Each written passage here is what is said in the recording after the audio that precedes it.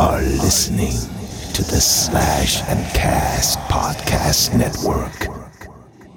Enjoy the show.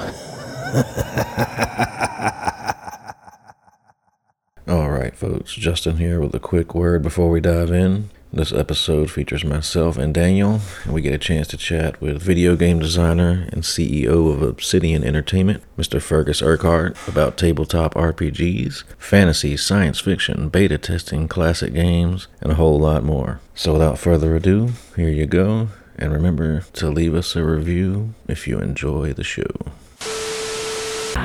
Greetings, boils and ghouls. This is your comrade, the Crypt Keeper here, reporting dead from the sanctuary of the strange. Tonight's macabre myth is a fright-filled feature, one overflowing with monsters, madness, and magic.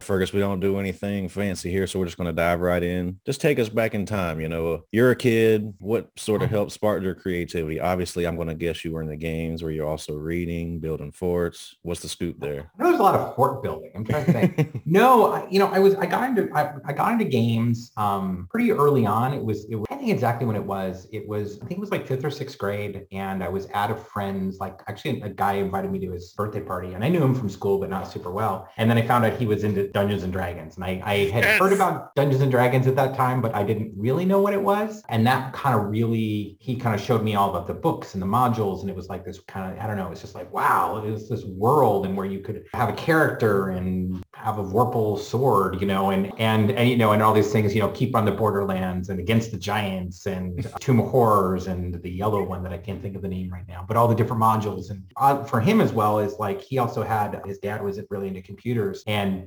he had like an Apple II Plus that he kind of like modified into an Apple IIe so that it had more memory. And then he got Wizardry. Nice. And then another friend of mine, his dad got a really early IBM PC, and he had some of the original Infocom things like Zork. It was a detective one. I can't think of the name of it. I want to say not Deadlands, but something like that's whole different RPG. But anyway, so I think there was this time of when I was like 5th and 6th grade. And so this was like 1980, and it was just sort of personal computers. You were starting to see in people's houses. And then, when I got into D&D, I started going to gaming conventions. So I'm down here in Orange County, California, and starting like pretty much right around maybe a few years earlier than when I got into D&D. A group of guys started a gaming convention originally in Anaheim, which is right by Disneyland, but then it kind of transferred up to LAX, so right by the airport in LA, and into one of the hotels, and they would do that 3 times a year: President's Day, Memorial Day, Labor Day. And so I started to do that, and then I got a Commodore 64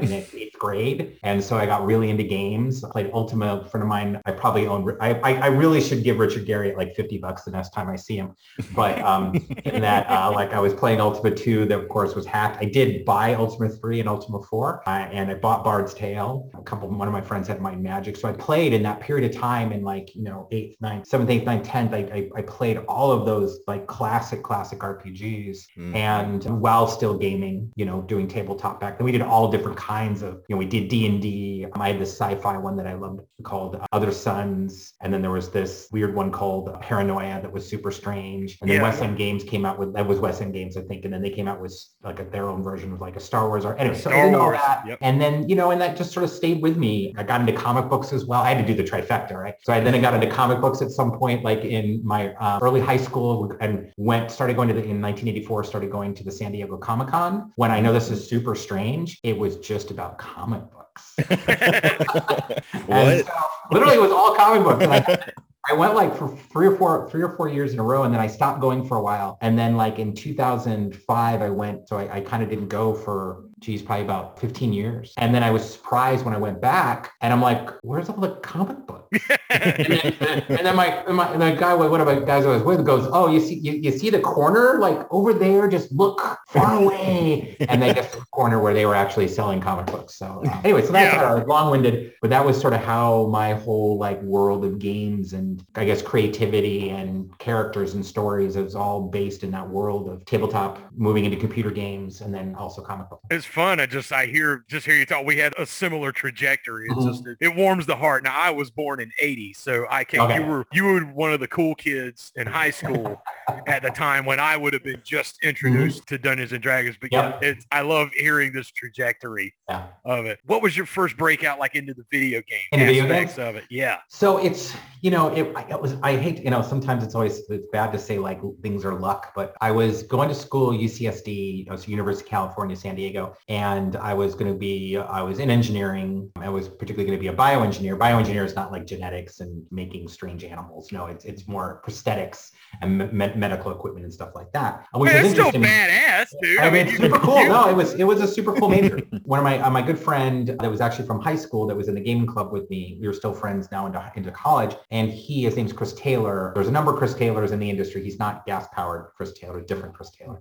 And so he got a job in customer service at Interplay. It was called Interplay Productions now, and then it became Interplay Entertainment. And then I think it was the summer of my junior year. So after my first year at UCSD, he said, hey, we need testers, right? And so I got brought in as a tester during the summer. And it was weirdly, I got to test one of the super early ones that they gave me to test was this Super Nintendo game called RPM Racing. And it was by Silicon and Synapse, which then became Blizzard. So I got lucky in that not only did I get a job in the industry from my first get-go of being 21 years old, I then got to meet, the guys the guys that had started Blizzard. And then that progressed. I did 2 summers. After my 5th year of college, there was a full-time producer, so project manager position that was available. And I applied, how I applied, because it's just the game industry back then. At the time, I wasn't working for Interplay. I wasn't working because the testing job hadn't started. I don't remember what it was, but I wasn't working yet. But I was there with friends from high school that were working there full time.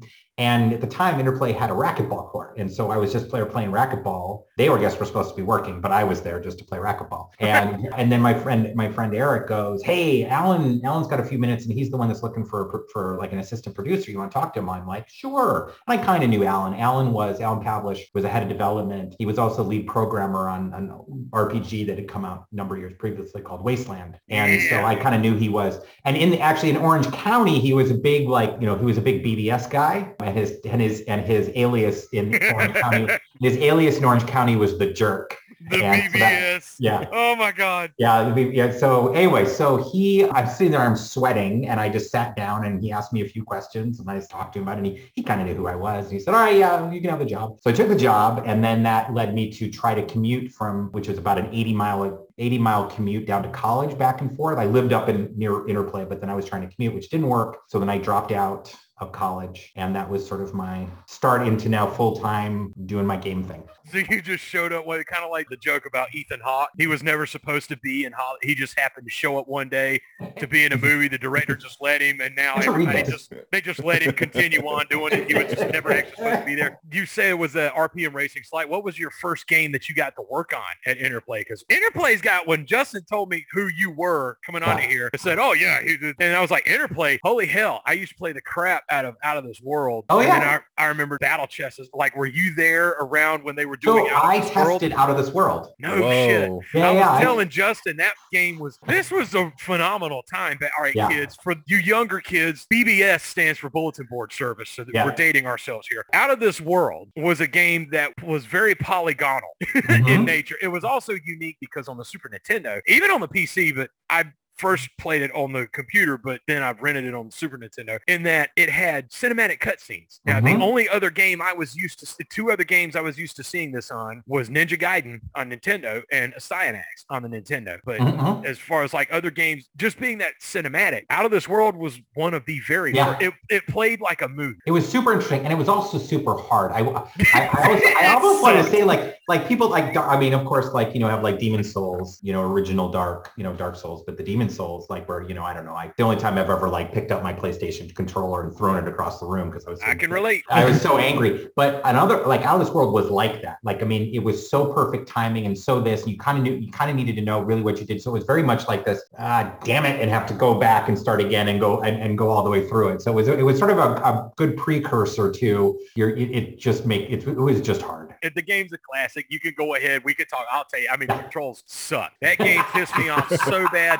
just trying to play it. This is one of those dumbass games that whoever was controlling it, whoever programmed it, decided to make jump up. Yes. James Rolfe, my other spirit animal, because I found out we're only like a month apart, so no wonder I latched onto him as soon as he started the Angry Video Game Nerd stuff. Back in the day with Angry Nintendo Nerd, yeah, one of his pet peeves was, they made jump the up button. So yeah, and Out of This World, jump is the up button. Oh yeah. So is shoot. No, it was super weird. So yeah, it's still fun. It's no. I mean, because I actually just played it the other day, or maybe not, like 6 months ago, because you can download it. Yes, I work for Microsoft. I'm not trying to pimp Microsoft, but you can download it. I just downloaded because I think it was on Game Pass, and so I just downloaded on Game Pass to try it. I'm like, wow, because I hadn't played it probably 30 years. Yeah. Like some insane thing like that. I'm like, oh yeah, it is still.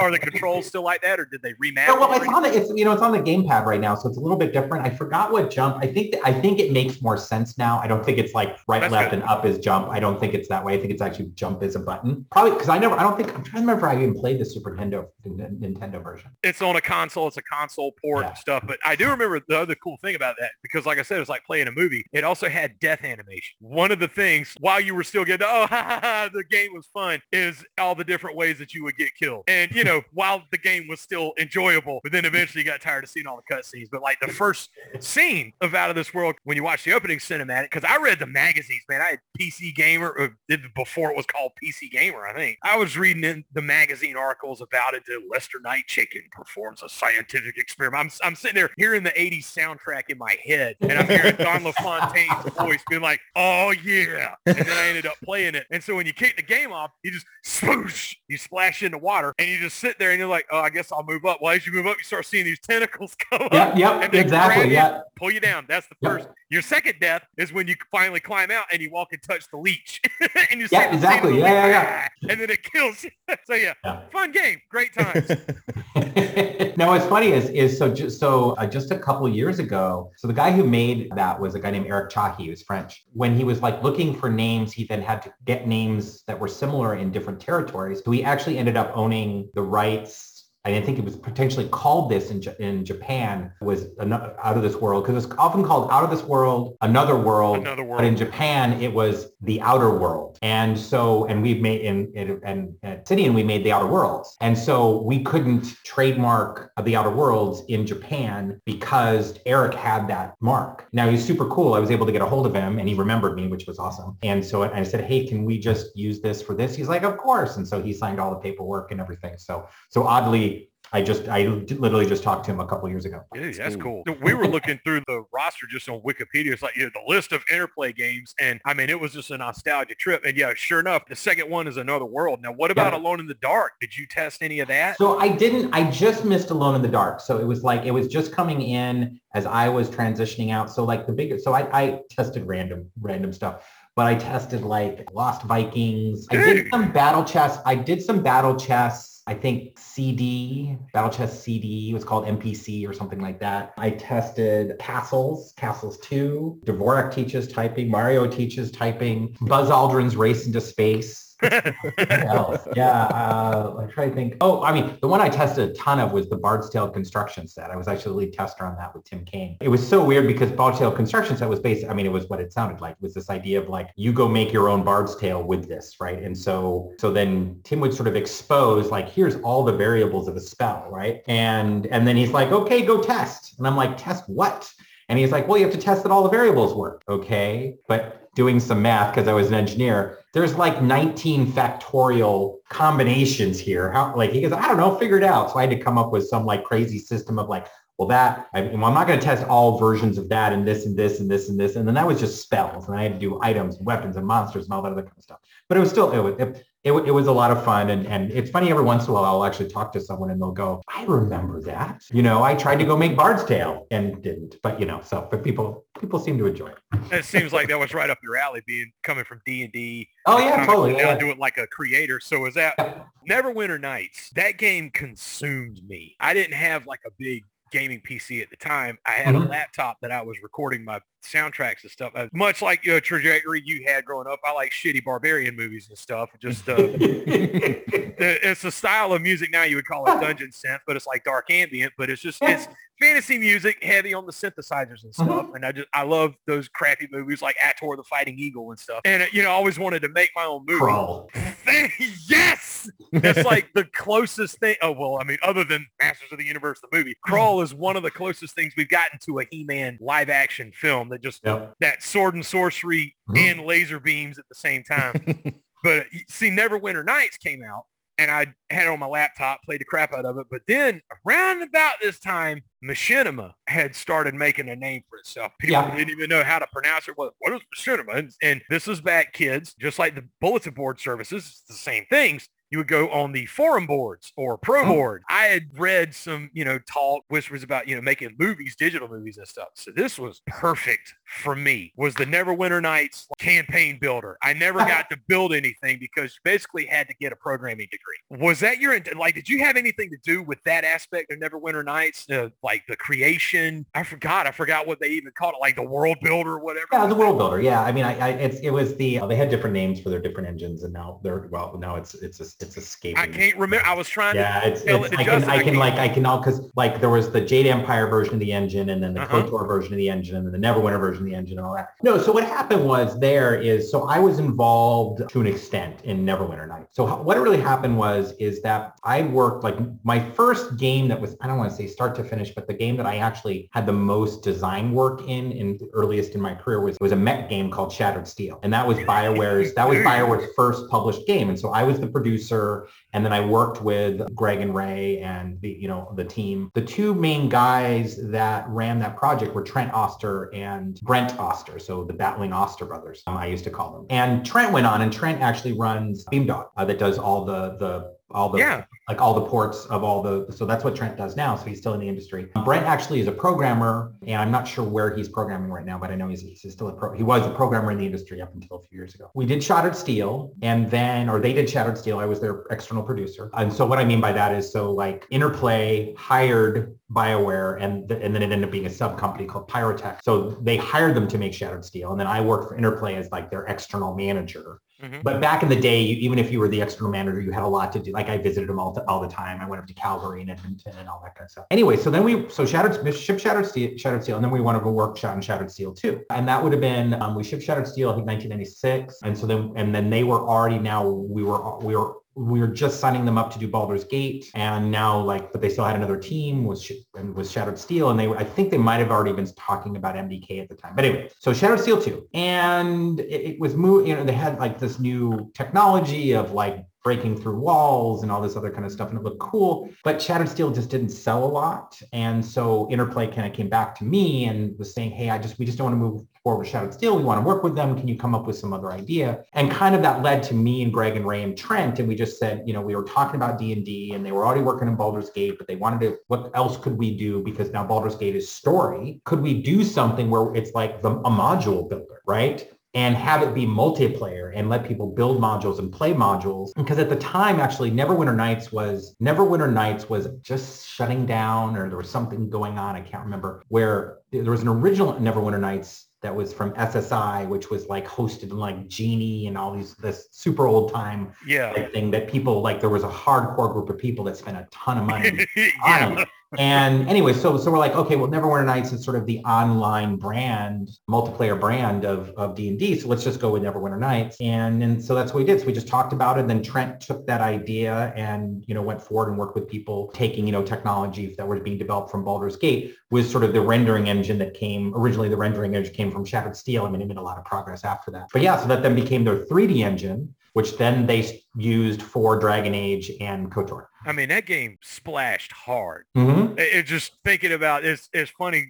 I love doing these, like meeting people in the industry, because it's just to think back at the times when it came out, sort of like Wing Commander 3. Like try and see, my son is 17, but he's big nerd. So growing up with me, of course, it's nothing but wrestling and Nintendo. So he's interested in this stuff, and it's just trying to explain to him certain things, or describe to him what it felt like at the time. Yeah. But yeah, that Neverwinter Nights, man, that thing splashed hard. I mean, it got me back into PC game, and I don't know, like, aspects of it. It really, I don't want to, it didn't revolutionize, is such a hyperbole, but I mean, you guys like injected a new life in the CRPG gameplay system with Baldur's Gate and Neverwinter Nights and stuff. And I remember talking to my son, because see, my son is an animator, and so he's dabbled with like Minimator, and he just now got to the point he just hand draws for his animations to make his cartoons like Don Bluth. But I was telling him about Neverwinter Nights and about Machinima and how that came to be, and just explaining to him, like, man, Neverwinter Nights, that game hit me hard. I was like 60 hours in that game in 1 week. I was like, what the hell? That thing was rough. And then just telling it, like, it was almost like a domino effect, because whatever it was y'all did with Neverwinter Nights, Baldur's Gate, did that come out before Neverwinter Nights? Like on PC? Yeah. So just quickly, so the trajectory, or the kind of the timeline of all these games was, so in 1996, I was put in charge of the RPG division at Interplay, which then would eventually be called Black Owl Studios, but at the time it was just called RPG division. And so what we were working at the time, we were working on, so I was already working on games that were when I was a producer. And so now I was put in charge of this division. So I kind of brought my games with me that I had to get finished, which was Shattered Steel and Lost Vikings 2 and another game called Red Asphalt. And then we were working, so the RPGs at the time, there was all this stuff. There was like 2 or 3 Planescape games, and then there was a number of other deeds. And ultimately what came out of all that eventually was we shipped Fallout 1. We shipped a game called Descent to Undermountain, which used the Descent 3D engine, but made an RPG. It was not a good fit, but we got it done. That's what sometimes, I hate to say it, and sometimes in games, as long as you get it done and you're not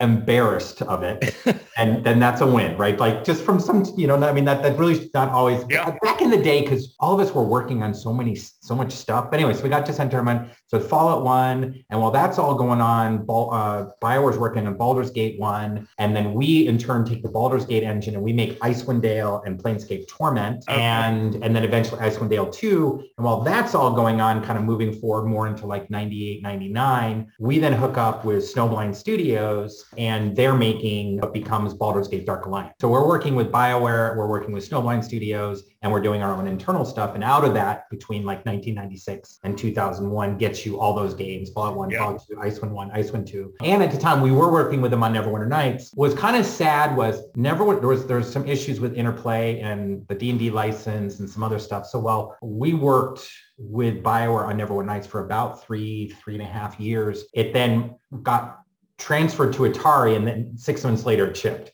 So we actually worked on it with BioWare. I mean, BioWare did all the work, so I was involved to an extent, but like, never want to take anything away from them, from all of that. So, but it was super cool back then, because we got to work on this stuff internally that we ourselves were developing. And then we got to work with BioWare on stuff they were developing. And then we just sort of had this cross thing, like there's code from Fallout in Baldur's Gate, right? Because we just gave them all our code. And so that they're like, oh, that's how you did this. And how is that? Oh, we can just take a little bit. I'm not saying a lot of code. It's not like they took the Fallout engine by any stretch of the means, but they used the example of what we did in Fallout for some stuff in the original Baldur's Gate. That Dark Alliance, I played shit out of those games too. I mean, it's that time period, it was just, I had nothing to do.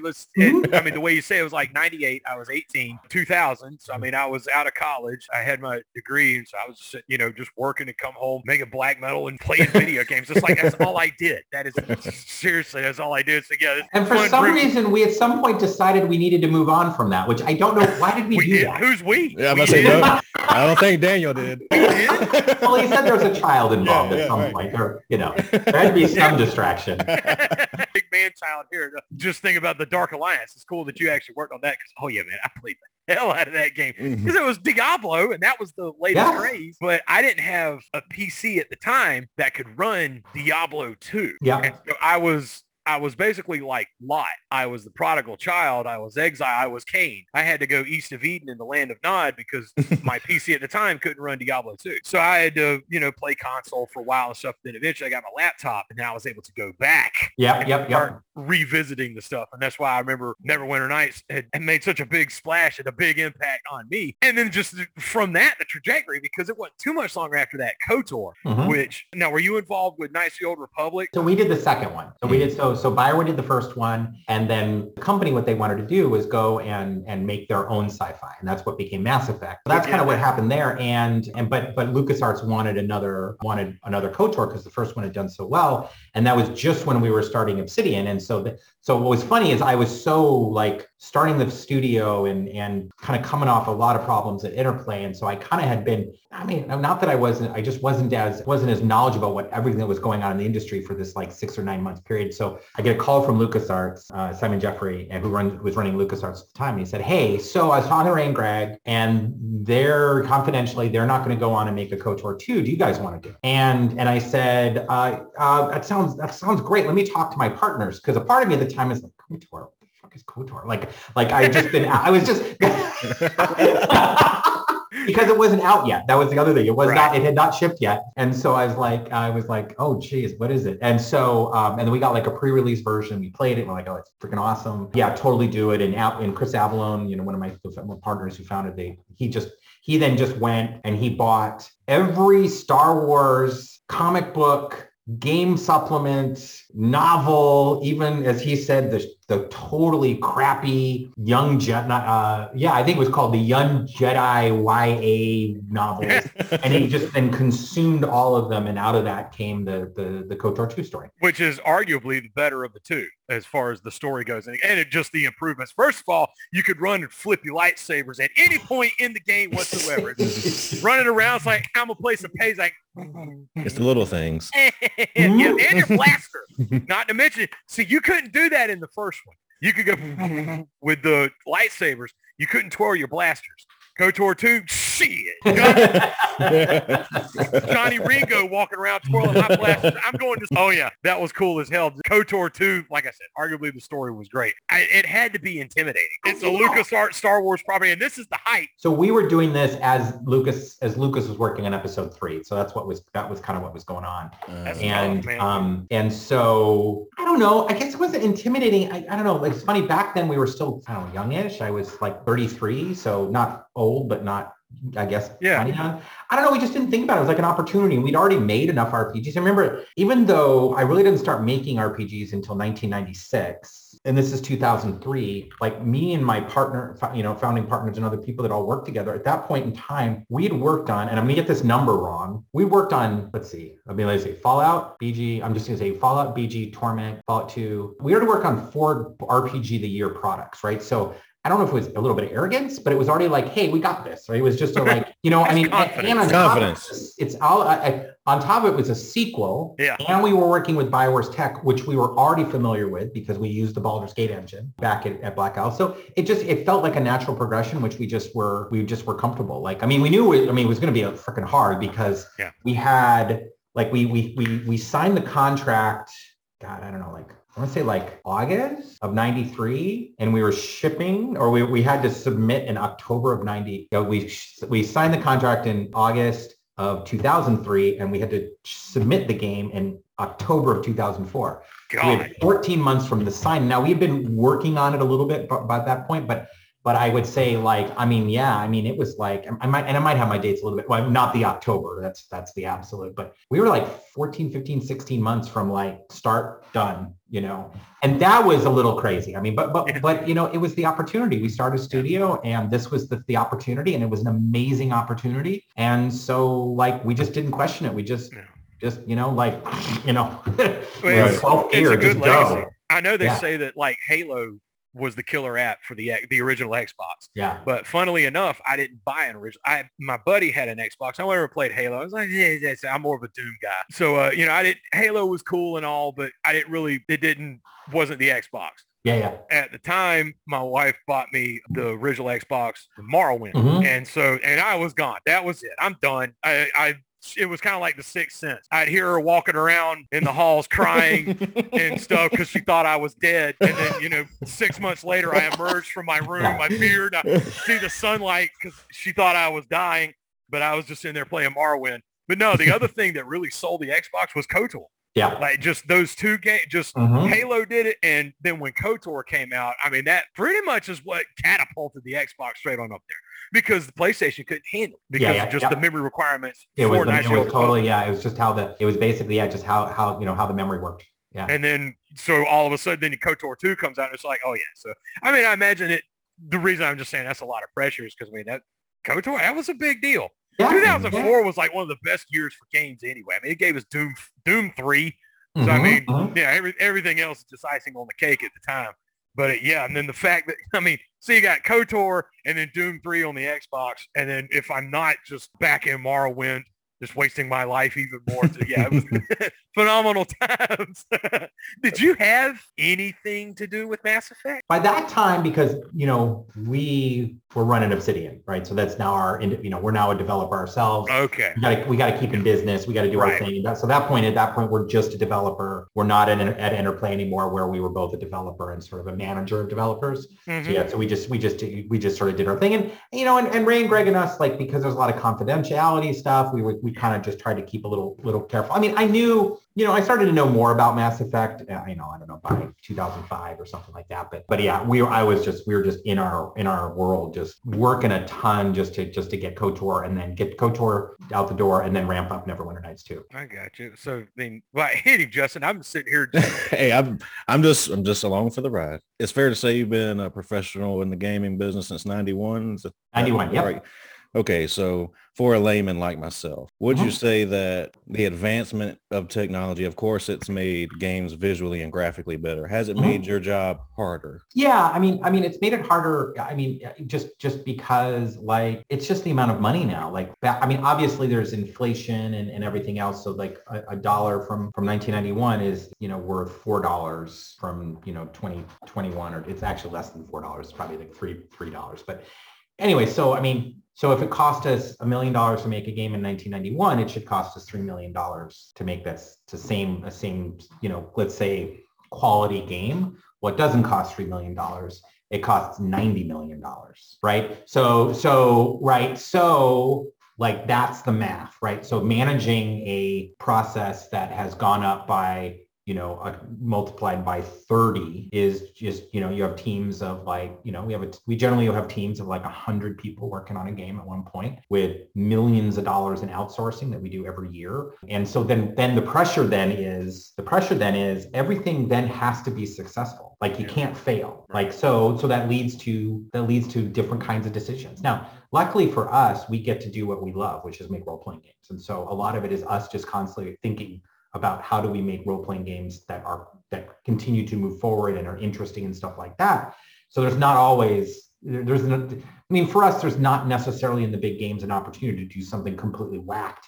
But I don't see games like Neverwinter or Mass Effect, those not whacked decisions, right? Those were good decisions by like Ray and Greg and others involved to kind of continue to move the RPG genre forward. And so I mean, that's really the heart. I mean, I go into like a billion other things about polygons and shaders and freaking NVIDIA cards costing $2,000 and the Unreal 2.5 engine and all this stuff through the years, right? It really is just that issue of it's 30 times more complicated, or it's 30 times more involved than it was in 1991 to make the same quality level of a thing. If y'all could make some kind of engine that would do kind of like RPG Maker, but back to like the Neverwinter Nights, but kind of more of a graphical overlay, just so some poor schmuck like me could make his movie just so I could score the soundtrack for it. Y'all should release it. I'd buy it day one. Do it. On the same subject of that, say you could have another crack at an aspect of any previous project you worked on in the past. What would it be if you could just have a redo? That's interesting. I could probably talk about a number of things. So Fallout 2, I really wished was not as buggy when it came out. We really felt that we had worked on it, but the game was so much bigger than Fallout 1. I'm not going to say it's twice as big, but it was probably twice as big as Fallout 1. Give me some range there. Some people think it wasn't. It was 69%. No, that's a fair assessment. It's bigger, right? And it just led to, we weren't as prepared with the number of testers and the timeline. We were on a super short timeline. And so we came out game was a lot, and that was, I felt bad about that. We ended up fixing a lot of the stuff, but I felt bad. And of course now, luckily for people at the time, they of course now have the memories of the totally crazy, wacky bugs. Like, we had like in Fallout 2, like we added a car, like you have this car, you didn't drive it, but once you had the car, it would show up wherever you've gone. And it was basically a stash. You then went to the trunk and the trunk had stuff. Well, the easiest way for the programmers to make that work is they made it a companion, but it was a companion then that didn't move, but it would be constantly have to be told not to move. Right, that was the thing. It followed you, and it wasn't really wasn't part of you. It didn't have to, and it couldn't. It followed you every time you transitioned to a different area, but it then wasn't supposed to follow you when you were walking around. Except sometimes it would hit like an exception, and suddenly the trunk would separate itself from the car and then follow you around. And we're like, and of course, everybody that I was like, hey, I got the trunk button. Yeah, I know. Screwed that up. I know. So Fallout 2, I would say it was definitely. I wish we had understood that it was buggier than it could have been. In Icewind Dale 1, I wish we had thought of, and we fixed this in Icewind Dale 2, but Icewind Dale 1, I wish we'd figured out that for some people, it was super intimidating that the only way they could play the game was to go and generate 6 AD&D second edition characters before they could start the game, which that is a lot of characters that you have to create yourself. And there was we didn't have pre-generated characters, and we didn't have pre-generated parties. And so we fixed that, but it was like, we just didn't think, and that was weird. I think for Neverwinter Night 2, I think the thing there really is, and we knew this going in, that one of the challenges of shipping Neverwinter Nights 2 was that, well, Neverwinter Nights 1 already had 2 main expansions and like 2 smaller expansions and other stuff that was released, and like 3 years of like fan created content and all this other kind of stuff, which there was no way we were going to be able to create all of that stuff within Neverwinter Nights 2 and have that be the platform that came out. On top of it, while there was a lot of the Neverwinter Nights 1 community was super happy with like basically they were comfortable with how it looked and how you put stuff together. Now you fast forward to 2000 into 2006, where there's now much more of an expectation of much better lighting and 3D graphics and stuff like that. So we had to actually change how areas were created to take all that stuff, which made it harder for a lot of those mods to create stuff. But we just accepted that as how it had to be. And so I think that for Neverwinter, I wish we had sort of like thought about, I worked with Atari or had a better systems for the transition for people from Neverwinter Nights 1 to Neverwinter Nights 2. I wish we had done that. And then the last thing I would say, maybe take something more recent. Worlds. I'm really happy with Outer Worlds. Actually, no, Pillars of Eternity 2. We had this thing with Pillars of Eternity 1 that there was the story and you had the character, and it was super important to us that you kind of took your character and went to Pillars 2. And so we needed to make that meaningful. But then for people who were starting Pillars 2 and had not played Pillars 1, then they had to go through this whole thing. And it was just a challenge, and I feel that it maybe pushed some people away from the game because they felt they had to know too much they needed to know too much from Pillars 1 to enjoy Pillars 2, and then actually people then didn't play Pillars 2 because of that. And it's an awesome game that they could have enjoyed. And so I think, I don't know whether it was just better messaging to everybody or easier way to get into the game. I don't know what the answer was there, but I think that's something else we could have done. See, that's me. That's where I fall, because if I will not watch a sequel, I will not play a sequel if I have not played the first one. Mm-hmm. So I had Pillars of Eternity. I don't know if I ever even bought it. I hope it's not on my pile of shame. I know it's on my wish list.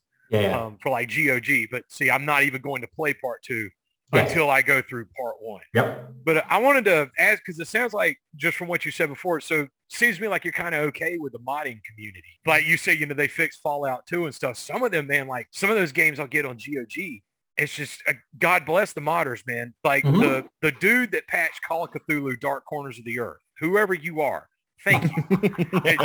You install the patch and slap it in there and bam. It could have been Cthulhu. I could sit down here. But all part of the grand plan.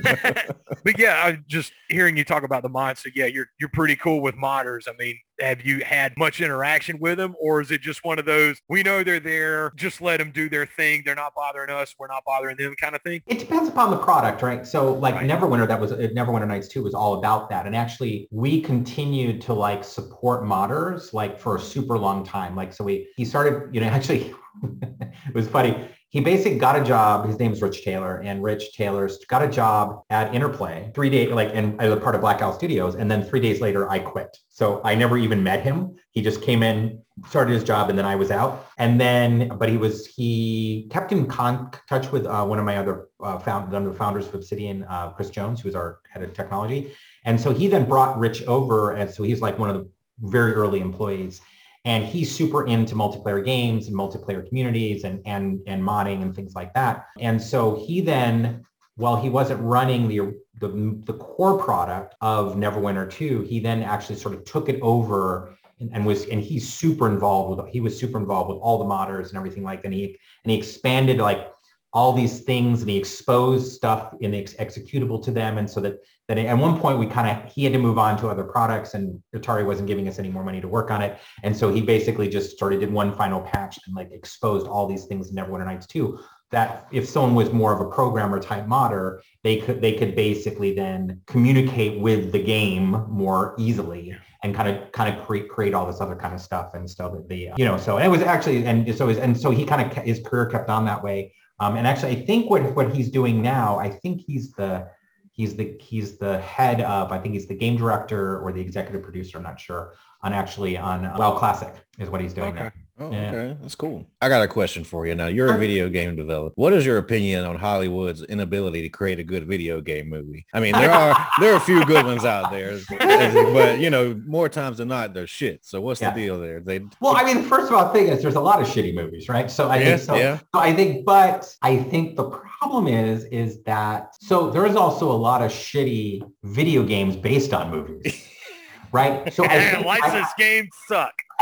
So I think what the thing is I think what you can go, and I'm going to pat ourselves on the back momentarily here. It is about like, okay, I have this license. What is awesome about the license? Not what, and what is awesome about the license for fans of the license, not what I think I see in it, not like what I don't want. And this is not about me putting my butt print on it. In South Park, I think, South Park's Stick of Truth. Again, I'm not trying to, but I think where I'm proud of South Park is like people look at it and goes, that's South Park in a game, right? It is, there's no other kind of crap. It's not like us trying to make our own version of South Park. We're not trying to create characters. This is like this. And that's the same with Star Wars and everything else. So I think the answer to why can't anyone create a good video game movie is because Hollywood takes the license and then they interpret it for other audiences. When we're making a South Park game, we're thinking about gameplay for gamers, but the South Park part of it is it has to be South Park. It cannot be some other weird ass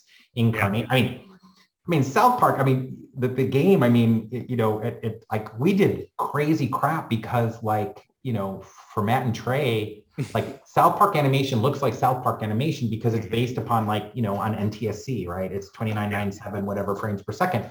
So we had to go, how do we do that? And so we had to how do we sync our game engine animation with how they do their animation to make it look exactly like it, and not to kick the dead horse. But I think that's where people take a license, apply to a film, and they don't take that. They don't really put themselves in it and know what people want from it. With South Park, how involved were Trey and Matt? Were they they were super involved. I mean, I don't know how many hours. I spent hours and hours and hours and hours with Matt and Trey. We were in their apartments in New York. We hung out with them here in California. We both, us and them, both had tickets to see the Spider-Man Broadway show when it was in preview. One of my favorite Matt and Trey story was so we were out there, I think the day after the Tonys, when they won all the Tonys. And so, but we had not seen it yet. And so they won all these Tonys. We get up to their room, Trey's apartment, and walk in. And this is what's awesome about Trey. He's got $1 gazillion, but he just so he has this nice apartment. It's near Central Park, but it's just a normal apartment. It's not crazy. It has a nice normal sized family, a small kitchen, has 2 bedrooms, 1.5 baths. Not crazy. It's got a nice view and all that kind of stuff. It's just this normal place. Anyways, but you walk in and you're in this little hallway, and there's a little table, right? Little table where you throw your keys and your wallet and all that kind of crap when you walk into a apartment, right? there's just 5 Tonys just littered on, like half of them are flipped over and just like laying there on this little side thing. Not that, of course, huge thing that he got Tonys and all that kind of stuff, but and we walk in there and they're kind of recovering from, what was probably late nights. We sit down and we're talking, and the trade and said, oh, okay, well, he goes, have you seen it yet? And I'm like, no, we're actually going to see, we're going to see Book of Mormon tonight. And he's like, okay, well, because I know you guys are coming back tomorrow. I'm really interested what you think about it. And I'm like, my brain, I'm like, dude just won, I don't know how many Tonys, like he's like, this is his thing. And I'm a guy, I like Broadway, but I'm not like, I don't like, what could I say about the Book of Mormon? I think the Tony speaks for itself. But it was a great example of like how important that things were perfect. I think that's Trey's thing of like just how much it just needs to be perfect. And so anyway, so we got to spend a ton of time with him. And then what was awesome is that our writer, a guy named Eric Fenstermaker, they first started off like, well, you're not going to write any of this. We're going to write all of it. And we were like, totally get it. Yeah. In our minds, we got good writers. Maybe we'll prove to him. And we ended up proving it to him. And Eric Fenstermaker ended up writing a good third of The Stick of Truth, and was, and ended up being Matt and Trey were perfectly comfortable with him doing that. Speaking of, remasters and remakes seem to be the rage right now. Is there anything that you would like to go back and revisit in your catalog to remaster? In my brain, I like, it's funny because I just booted up KOTOR 2. I try to go back and play our games a little bit, every once in a while. And I went back about 6 months ago and I played KOTOR 2 for a few hours. And because in my brain, I'm like, and because sometimes I'm just interested of like, how playable are they and how do they feel? And I'm like, and maybe electronics, like we have no control over this. So this is totally beyond us. I have nothing to do with this if they decide to do it. So they may do a remaster. I know they're doing a remaster of KOTOR 1 and maybe they're doing KOTOR 2. But I played it and I'm like, in my brain though, it was like, this is awesome. Like it's not, of course, there's not the detail level, the number of props and the perfect lighting and all that kind of crap. I was having fun, and the graphics are not objectionable, So I don't remaster, the only thing I think I'd want to do is, I think it would be cool if we could take Alpha Protocol and fix the janky parts. Yeah. I think if there's anything I would want to do is do that. Redo Shattered Steel. Give me some good old thrash metal. Some 80s thrash metal synthwave with some Shattered Steel giant mech robots. I'll do the Don LaFontaine voice for you. Hell, I'll do the soundtrack. Redo Shattered Steel. We got a thing here, man. I'm thinking more like Time Cop. Okay. Okay. All right. So in your opinion, Fergus, what are the best elements that make up an RPG? Coming from the RPG man. I'll tell you this overarching thing about an RPG. So an RPG, more than any game, is a sum of its parts, right? So what makes an RPG is this thing where you have all these things that you get to go and do and experience in a world, right? So that's, you have, we often call them vectors, but you have multiple things that you're thinking about and doing at all points in time, right? You have your character, you have your companions, you have the story, you have crafting, you have, I don't know, maybe you're building a castle, whatever it is, right? So you have all these things. And so you're in your head, you're constantly balancing this thing while figuring out what you're supposed to do in the world and how to build your character and all that kind of stuff. So, but kind of moving away from that more, all that, I think the key really things are, you have to have for a lot of players, you need to have, and it's not all players, so that's why I say it that way. You have to have a really good character progression system. So it's this idea of like, because of being in an RPG, there's a certain amount of character about your character power, right? You go from a switchblade, to a +9 Vorpal sword, right? Yeah. So there has to be that, and it has to feel that growth. So it's a lot about growth. The second important thing is you have to feel that you have impact on the world. In other words, that you do things in the world, you get to choose those things, and what you choose impacts the world in a way that you chose. Right. So that's a key element. And that's really a part of the story and the quests and all that other kind of stuff. And then the last part I would say is it needs to feel like a world. Right. That's the thing. That's what people love. Like you go into Witcher, you start the Witcher and you do some funky stuff, but then you go into the village the first time and the wind is doing, and there's a river and there's people walking around and they're telling you that you're a horrible Witcher, but you're like, wow, I can feel like I'm here. And the thing that I always think about when I think about that aspect of games is So I was reading this article years and years ago, and it was when like I think the last director's cut of Blade Runner came out. And there was this article in the Los Angeles Times, and it was about Ridley Scott. And they were just talking about like his just attention to making this feel real, like maybe authentic is a better way. It's just feels like this is like I'm actually, and they were talking to one of the guys who did the sets. And he said, he goes, it's this crazy thing just about like, obviously he said I have some expertise and I do this, but then, Ridley's like push and all this. And he was like, I remember I was sitting in, he goes, we had a break and I was sitting in Decker's apartment and I'm just sitting there and I'm looking around. I'm like, God, this could be someone's apartment. Like, you know what I mean? And like, yeah. You know what I mean? And not that like TV sets and movie sets aren't like, it looks like an apartment. He goes, but this one's like, God, it's like literally like some dude lives here. And I think that's important for RPGs. It just needs to feel like these people live here and it's an actual fully realized world. So that I feel like I'm adventuring in it. And so I know to me, that's not always talked about, but I think that's a super key thing to RPGs. Agreed on all those. I guess just to wrap up here, since we're about to let you go on the hour, do you have anything in the pipeline, anything on the horizon you can tell us about? I mean, actually, most of your stuff, I think, all of our stuff is announced. And actually, our one thing that's not announced, people already know it's Josh Sawyer is working on something.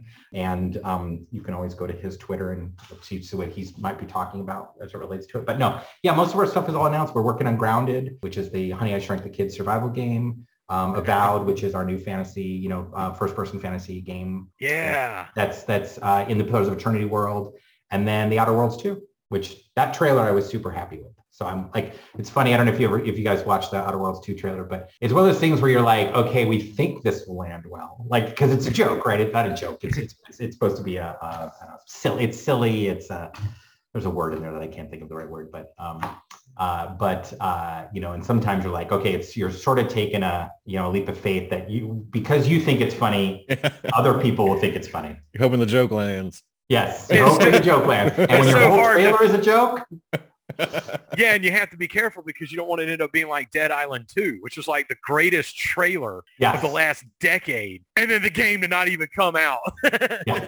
A trailer that starts out campy because I kind of played the shit out of that game too, but Dead Island 2, when it comes out, we almost made Dead Island 2. So. Oh man, see, you're expecting some sort of camp because the first one had it, but then as the trailer goes on and on, it's like, holy shit, this is intense. Like, is still, go look. If you haven't seen the Dead Island 2 trailer, you need to go and watch it. Oh, yeah, the original one's awesome. Yeah, that stole the show at E3. Well, Fergus, it's been a pleasure talking to you, man. Thank you, man. Thanks. No, it was great talking to you guys. It's been a lot of fun, man. Seriously. You have a great rest of your evening, man. All right, man. Take it easy. Yeah. Okay, bye. Welcome to the night. You think you know Night Demon? Then the Night Demon Heavy Metal Podcast is for you. Step into the darkness as we peel back the curtain to give you an unprecedented, all-access look into the mind and the heart of the demon. We're talking band history, song analysis, studio anecdotes, stories from the road. It's everything a diehard Night Demon fan could want and more. This is the only place to learn the inside scoop, the deep dive trivia, the untold tales from the band members themselves and those closest to the Night Demon story. Need more? The sacred Night Demon Crypt will be pried open to reveal demo recordings that have never before seen the light of day, all with in-depth commentary by the band and the people who were there for the writing and recording process. This is a gold mine, a treasure trove of all things Night Demon. Head over to nightdemon.net or wherever you listen to podcasts.